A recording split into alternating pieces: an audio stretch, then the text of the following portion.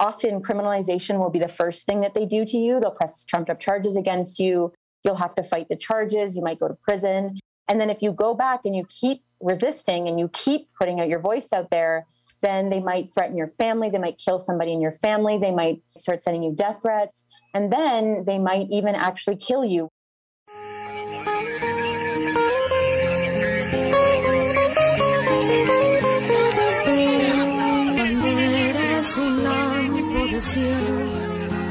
Por un bloque de nieve cruzado y se ven en su fondo sagrado. Welcome to the Honduras Now podcast. This podcast shares human rights stories from Honduras and connects them with global issues and North American policy.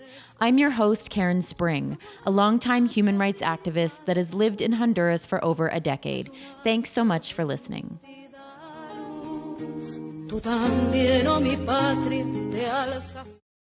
Welcome, everybody. Thank you so much for tuning in to the episode today.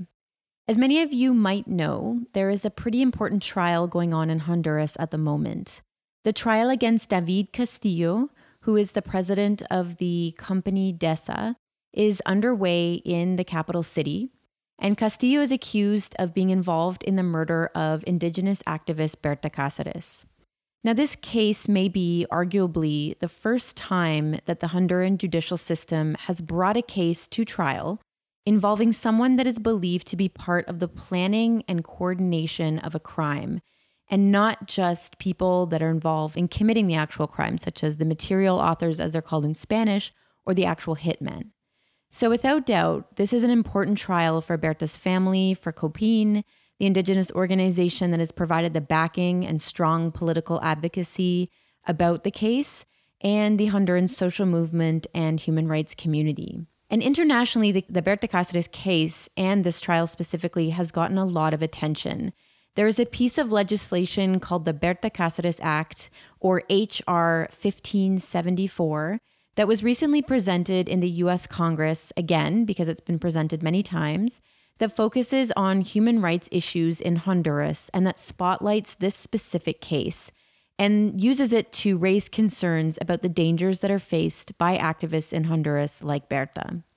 So Castillo, like I mentioned, was the president of the hydroelectric dam company called DESA, but the Honduran Attorney General's office has still not investigated or indicted members of the powerful and wealthy Atala-Zabala family that are also invested in DESA, and that played a very key role in decisions about DESA and about Berta Cáceres' resistance to their hydroelectric dam.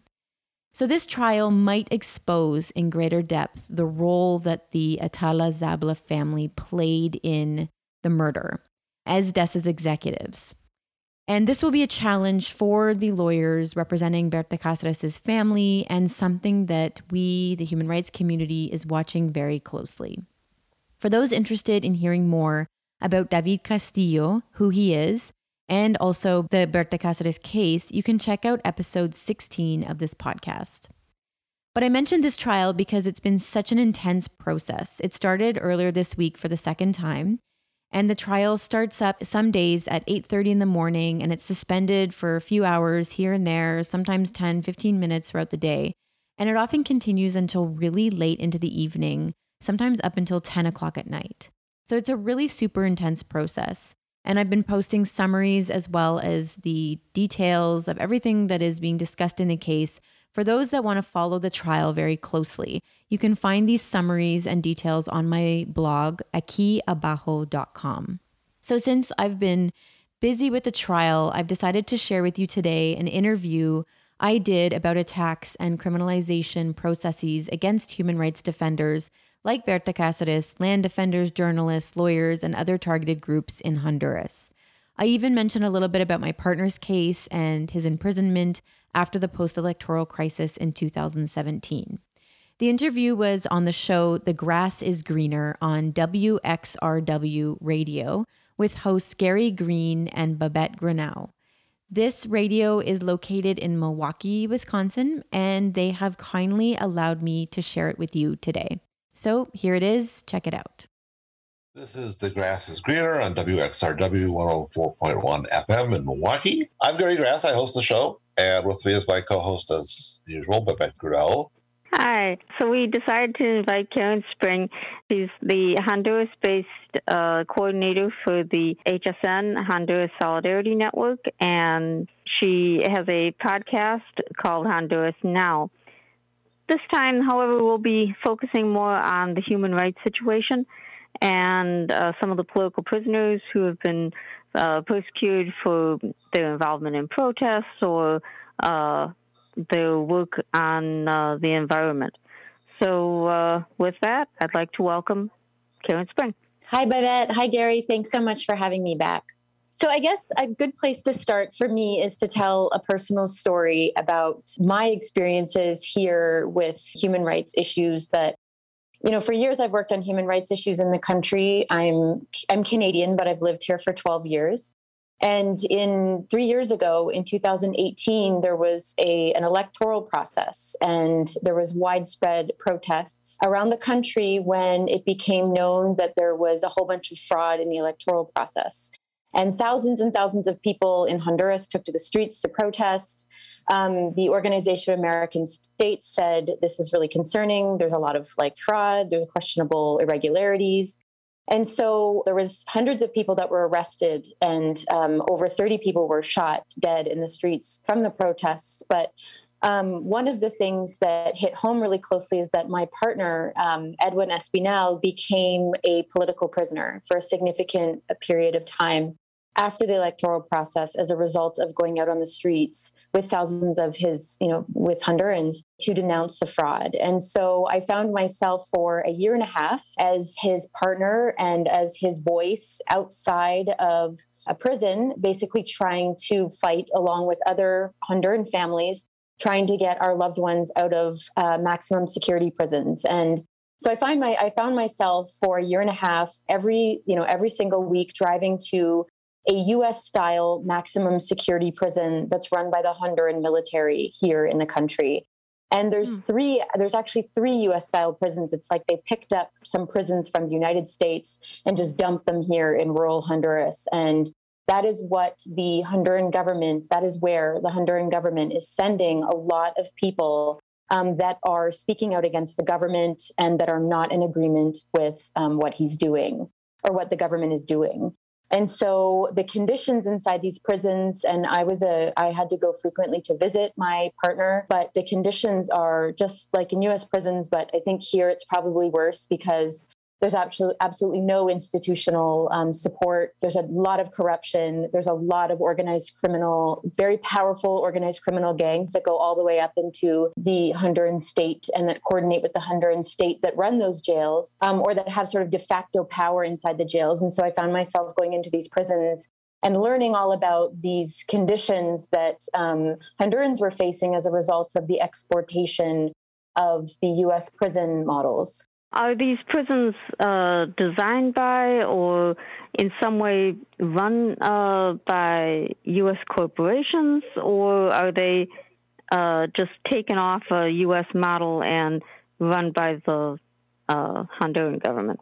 So there's no doubt that there is U.S. role in building these prisons. Prison reform became something that the United States government got very much involved in 2013, 2014, if not before. And for example, the same phone company that runs a lot of the phones inside U.S. prisons are the same phone companies that were in charge of the phones inside the maximum security prisons here before they decided to cut the phone system and cut the phone lines. And so there's no phones inside these prisons anymore.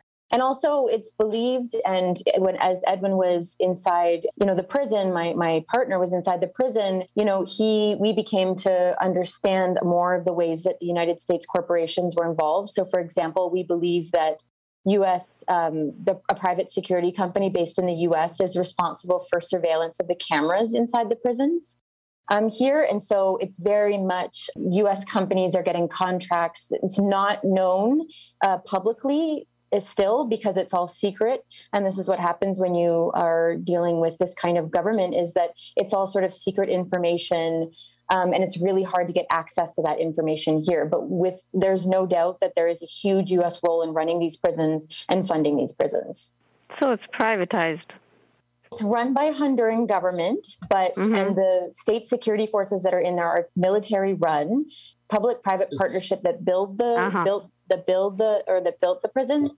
But it's very much run by, like, there are some contracts. So it's partially private. There are some contracts that are given out to private companies.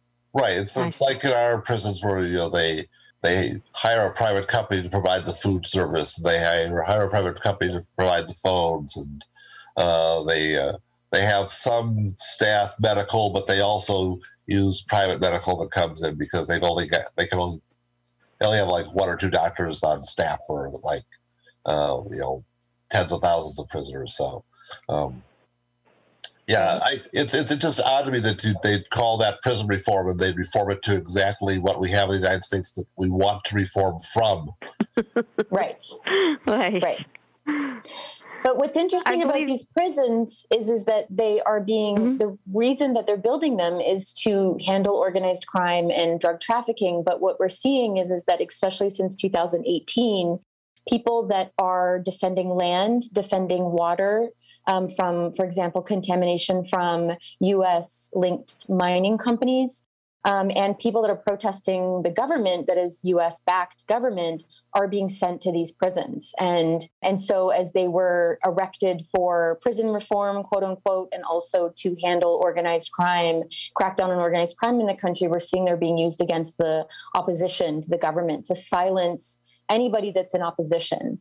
And so my partner was one of 22 people that were held in maximum security prisons. He was the longest held political prisoner after the electoral crisis. And then we saw in 2019, we saw water defenders, people that are defending their water from a mining company that is backed by Nucor Corporation, a very large U.S. steel corporation.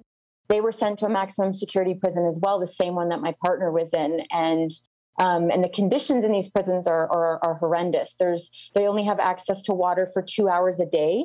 They can only flush the toilet when there's water. And so there was a lot of conflict over bathroom breaks and how long people were able to use the toilet because of the limited water. They fed them next to nothing, and there was no phones. They weren't allowed books, pens, anything. They were locked in. They got 1 hour of sun every 2 weeks. And so the conditions are absolutely atrocious and probably even worse than in U.S. prisons. And probably even worse now with COVID. Yes, definitely. And in fact, one of the water defenders that's in prison was criminalized for trying to protect their river, the Rio Huapinol the Huapinol River in northern Honduras. 8 of those people, leaders of their community, were sent to prison, and they're still in prison. And one of them contracted COVID-19 in prison. And so that's been part of our demand, is like letting these Huapinol water defenders out. They're not criminals. These are people that are resisting a U.S.-backed mining company, and that are just simply saying, we don't want to migrate. We want to protect our water source for irrigation, the water that comes out of our taps in our homes, the water we use to wash our clothes. And so we're not criminals, and we want to be released. And so that's been an ongoing process. But we're finding that since the electoral crisis in 2017, 2018, the government keeps sending more and more people to prison. I'm curious how this is legally constructed or justified, or I presume they don't say we don't like your views, therefore we're putting you in prison. There's probably a charge. It's violating curfew. There's they declare assemblies unlawful at some point, kind of like the way they do under U.S. law. Our water defenders, does someone, some private ownership claim the land, and then they say all these people are trespassing? What is the justification for these? Yeah, you're right. This is something that is crafted in a very clever manner by the Attorney General's office and all the state institutions that are part of it, the police, the Attorney General's office, the judicial system, And so what they generally do, for example, the water defenders in the community of Huapinol in northern Honduras, they began to say, okay, fine, if you're going to let mining in this natural reserve that the Honduran government's declared a protected area, then we are going to block the road and we're not going to let any machinery into, mow down the mountain, basically. So they set up a road blockade and it lasted over 80 days. And then the military and police come in and start evicting. And then they start laying on layers of charges: criminal association, illegal obstruction of a public way, property damage, if a sign is destroyed or anything like that, any sort of charge. And we find that there's a handful of charges that they have come to use in their playbook against these people. And so if they're not sent to prison, then there's thousands of people around the country, whether they're small farmers, environmentalists, land defenders, lawyers, anyone that's in opposition to the government or the policies of the government, they're slapped with criminal charges as well. Illegal possession of land, for example, for Indigenous people, they give them illegal possession of land. And so they have these ongoing criminalization processes against them. And for Hondurans, what that means is that not only do they have to pay for a legal defense, which is extremely difficult in the economic situation that many people are in here, but also they have to go and sign before a judge every week if they're not being held in pretrial detention. My partner's case is over 3 years old and he still has to go and sign before a judge every week. That means he can't leave the city for over a period of a week. He can't go to any protests. And economically, his life can't move on because he has this sort of dark cloud of this criminalization process over his head. Some people have to travel hours to be able to sign before a judge every week. And that's next to impossible if they can't even buy food and put food on the table for their families. So they've crafted these criminalization processes with trumped up charges, but also an entire strategy to silence and basically null any of the resistance and the strong opposition, the voices that are the strongest in opposition to the government. So if they need to find a lawyer, how many lawyers are willing to take on these cases? I mean, you mentioned that some of the lawyers have themselves been prosecuted. Well, let me just first say, in Wisconsin, if you get charged with a criminal offense, if you don't have a lot of money, you're eligible for public defender. Those are provided to you basically for free. So I assume there's no legal guarantee of a right to counsel the way we have in the United States. There is that. The problem is that there's if the state is criminalizing you, then the state is also the one that is overseeing the office of the public defenders that would be named to defend you. So you might as well just go and defend yourself. You probably have a better chance of defending yourself than handing over getting a public defender to do that for you. It's astonishing. I've been in many cases where very poor farmers are criminalized and they can't pay for a lawyer, and no human rights organizations are able to get to the hearing. And the public defender is awful. I mean, they make absolutely no effort to defend their clients or even give the idea that that it's a fair system, or that it's, you are, equal before the law and have a right to a defense before the law. And so, and if the lawyers that do step up and that are paid or step up from human rights organizations or, organizations that are willing to put forward a lawyer for these folks, they're in tremendous amount of danger. I mean, in the last 4 months in Honduras, 4 lawyers have been killed. Lawyers are one of the targeted groups, actually. So there are lawyers, but the problem is that when you're going up against a government that is criminalizing your client, as a lawyer, that puts a target on your back. If you're going down there as a foreign lawyer, are you safer than you would be as a domestic lawyer? Yeah, I think having a foreign passport always protects you more. The problem is that you won't know what you're doing because you have to be part of the bar in Honduras and understand Honduran laws. So really, U.S. or Canadian lawyers have no ability to practice law here. So that's the problem with that. So it has to be a Honduran lawyer. And so often lawyers are bought off too. And they don't end up even serving the interests of their clients. Instead, they serve the interests of the people that are pressing the charges. And so lawyers are and while we're on the topic of lawyers, if people are not criminalized and charges aren't pressed against you, I mean, there's a whole sort of like tactic that the government uses against human rights defenders, land defenders, environmentalists, lawyers, journalists to silence any sort of opposition. And all of this silencing happens in a state of impunity. Most crimes go totally unpunished, and corruption, extreme corruption. Often criminalization will be the first thing that they do to you. They'll press trumped up charges against you. You'll have to fight the charges. You might go to prison. And then if you go back and you keep resisting and you keep putting out your voice out there, then they might threaten your family. They might kill somebody in your family. They might start sending you death threats. And then they might even actually kill you, which has been the case of 42 journalists have been murdered in Honduras, since the 2009 coup d'etat. Last year, 4 Afro-Indigenous land defenders were literally forced out of their home at gunpoint by individuals dressed in police uniforms and disappeared. They have no idea where they are. They were just put into the back of a patrol car. Their families did not know it was the last time they would ever see them, and we have no idea what happened to them.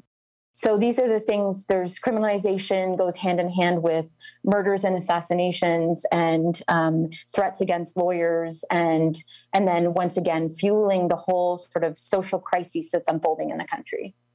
I know that someone else that faced a similar attack, first being accused of a crime, and then when she fought that, being murdered was Berta Cáceres. Yeah, Berta Cáceres is probably the most well-known activist. People call her an environmentalist, but she's much more than just an environmentalist. She was a feminist. She was an Indigenous activist, social movement activist, very, very well-known nationally and internationally. She received the Goldman Environmental Prize in 2016 for her activism and trying to stop a internationally financed hydroelectric dam that threatened the livelihood of several Indigenous communities here in Honduras. And so what they did with Berta Cáceres was they first tried to put her in jail. They pressed trumped up charges against her. They charged her with illegal possession of firearms and property damage. Then she went into hiding. She refused to go to prison because she knew what going to prison would mean. She went into hiding. The charges were eventually dropped, which is usually what happens. But it creates a crisis for the person that's facing these charges, for their families and for themselves. She had to go into hiding for several months. And then when she kept going and she would not let these threats stop her, she started receiving very serious death threats. She was up against a hydroelectric dam project that the owners of the project are a very powerful Honduran family that receives international financing, like I mentioned. So very, very powerful family. And she just kept receiving all these death threats. And several months leading up to her murder, she was very fearful, and she suspected that they were planning something and were planning to kill her. And she tried to take measures. She was supposed to be protected by the Honduran state, who have this half-assed system to so-called protect human rights defenders and lawyers and journalists. They never protected her. And then hitmen broke into her home, entered her home, and shot her in her bedroom. And she was one of the most well-known activists in the country. And it's chilling to even talk about her murder because just 4 months, or actually just March 29th, the exact same thing happened to another environmentalist trying to stop a hydroelectric dam in northern Honduras. They broke into his home and they shot and killed him right in front of his family. And so these patterns are repeating themselves and repeating themselves. And so once criminalization starts, we know that a whole series of actions can start that all aim to silence people. I wonder if they target people on those dates just to kind of bring home the point even more that, we'll get you guys type of thing. Oh, absolutely, Babette. It's, the country's a small country. We're not talking a big country. We're not talking a country the size of the United States. There's 9 million people in Honduras. Anything that happens in a murder that happens of an environmentalist in northern Honduras, like 6 hours by car from me, everybody knows it's not something that is hidden or not known. It's very well known. And so there's a chilling effect on the population too, knowing another journalist was killed, another massacre just happened, more police or groups of police broke into this activist house and dragged them out and beat them up and threw them in prison. So people know. And so it's probably, if you put a sort of a cap on of a dictatorship, I mean, that's a tactic to silence people, to deter people, to stop people from resisting and speaking out. So what effect has that had? Has it had the effect that they want? Has a resistance kind of toned down? No, I don't think the resistance has toned down. I think what we're seeing now in Honduras in this specific moment, I mean, Hondurans have been on the streets and protesting in a very inspiring manner since the 2009 coup. And so, just like in the United States, there's waves of mass protests and then they die down and then they come up again and they die down again. And so the resistance never ends, like at all. It doesn't have the effect. It might have the effect sort of in the short term, but people keep going out on the streets and protesting. I think there's like a quote, and I don't even know who said it, but it's so true, is that you can cut off the fruit, but you're never going to be able to destroy the roots, right? And so people of the roots of the resistance, bloom and bloom again and pop up, again, regardless of how many times they try and silence them and try and stop it. So, there's moments, right? Like in the United States, there's moments where there's not very, very many mass protests. And then there's moments that there's a huge outburst of protests. And it's the same in Honduras. Yeah, with a new outrage comes more protest. Yeah. Well, from their perspective, you might consider it effective because you think about if all of this weren't happening, if there weren't all this repression, think about what you would have then. You may well have, much broader, more successful movements if you didn't have all this weight of this additional repression on top of it. Yeah, I think that, one of the things that we've come to understand is that when something outrageous happens, just like killing, the killing of Afro-Americans in the United States, there's mass protests and then they die out and they come back up again when something outrageous happens, which is happening more and more frequently in the US. And so it's the same here. Like it continues to pop up and it'll continue for a long time. Am I correct in thinking that the trial for one of the fellows who ordered the killing of Berta is coming up? Yep. So one of the co-authors, he's actually a U.S. trained intelligence officer. He spent several years at West Point. He used his U.S. training to come back to Honduras and get involved in a whole bunch of corruption in the private sector, including in this dam project that Berta Cáceres was very vocal and outspoken against. And so he has been accused of her murder, being involved in her murder. The government is trying to say that he's sort of the one that masterminded her murder, that sort of thought it up and found and paid for it. But he was just one of many. There's the very, very powerful family that was building the dam is very much involved in her murder as well. But this man, his name's Roberto David Castillo Mejia. He is going to trial, and COPIN and social movements here in Honduras, as well as U.S. senators and U.S. congressional representatives, are watching very closely what will happen with this case because it's such an important case in terms of getting any sort of justice for people like Berta that resist and try and stop these types of projects on their territories. Let me just ask, does the U.S. administration, whether it's Trump or Biden, how much difference does that make? Is that a big factor, a tiny factor, or somewhere in the middle? What is it? I think that there is really no difference. I think one comes with more window dressing than the other. I think the way that they discuss the issues, obviously the Democrats just say nicer things or try and hide it more. What they're doing. But ultimately in Honduras, the coup happened under Obama. And so, Obama supported the coup and then Trump, continued. And then now we just see a continuation of what Biden will do. So For Honduras, U.S. foreign policy has not changed. Maybe just the window dressing and the way that things are talked about, but really it's been the same, unfortunately. Thank you. So that was an interview on WXRW Radio in Milwaukee, Wisconsin.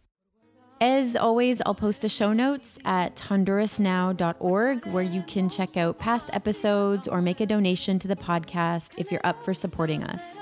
Also, you can follow us on Instagram at Honduras Now. Thank you so much for listening today. I'm your host, Karen Spring, and until next time, hasta pronto. Serán muchos, Honduras, tus muertos, pero todos caerán con honor. Tu bandera es un lago de cielo, por un bloque de nieve cruzado, y se ven en su fondo sagrado 5 estrellas de pálido azul.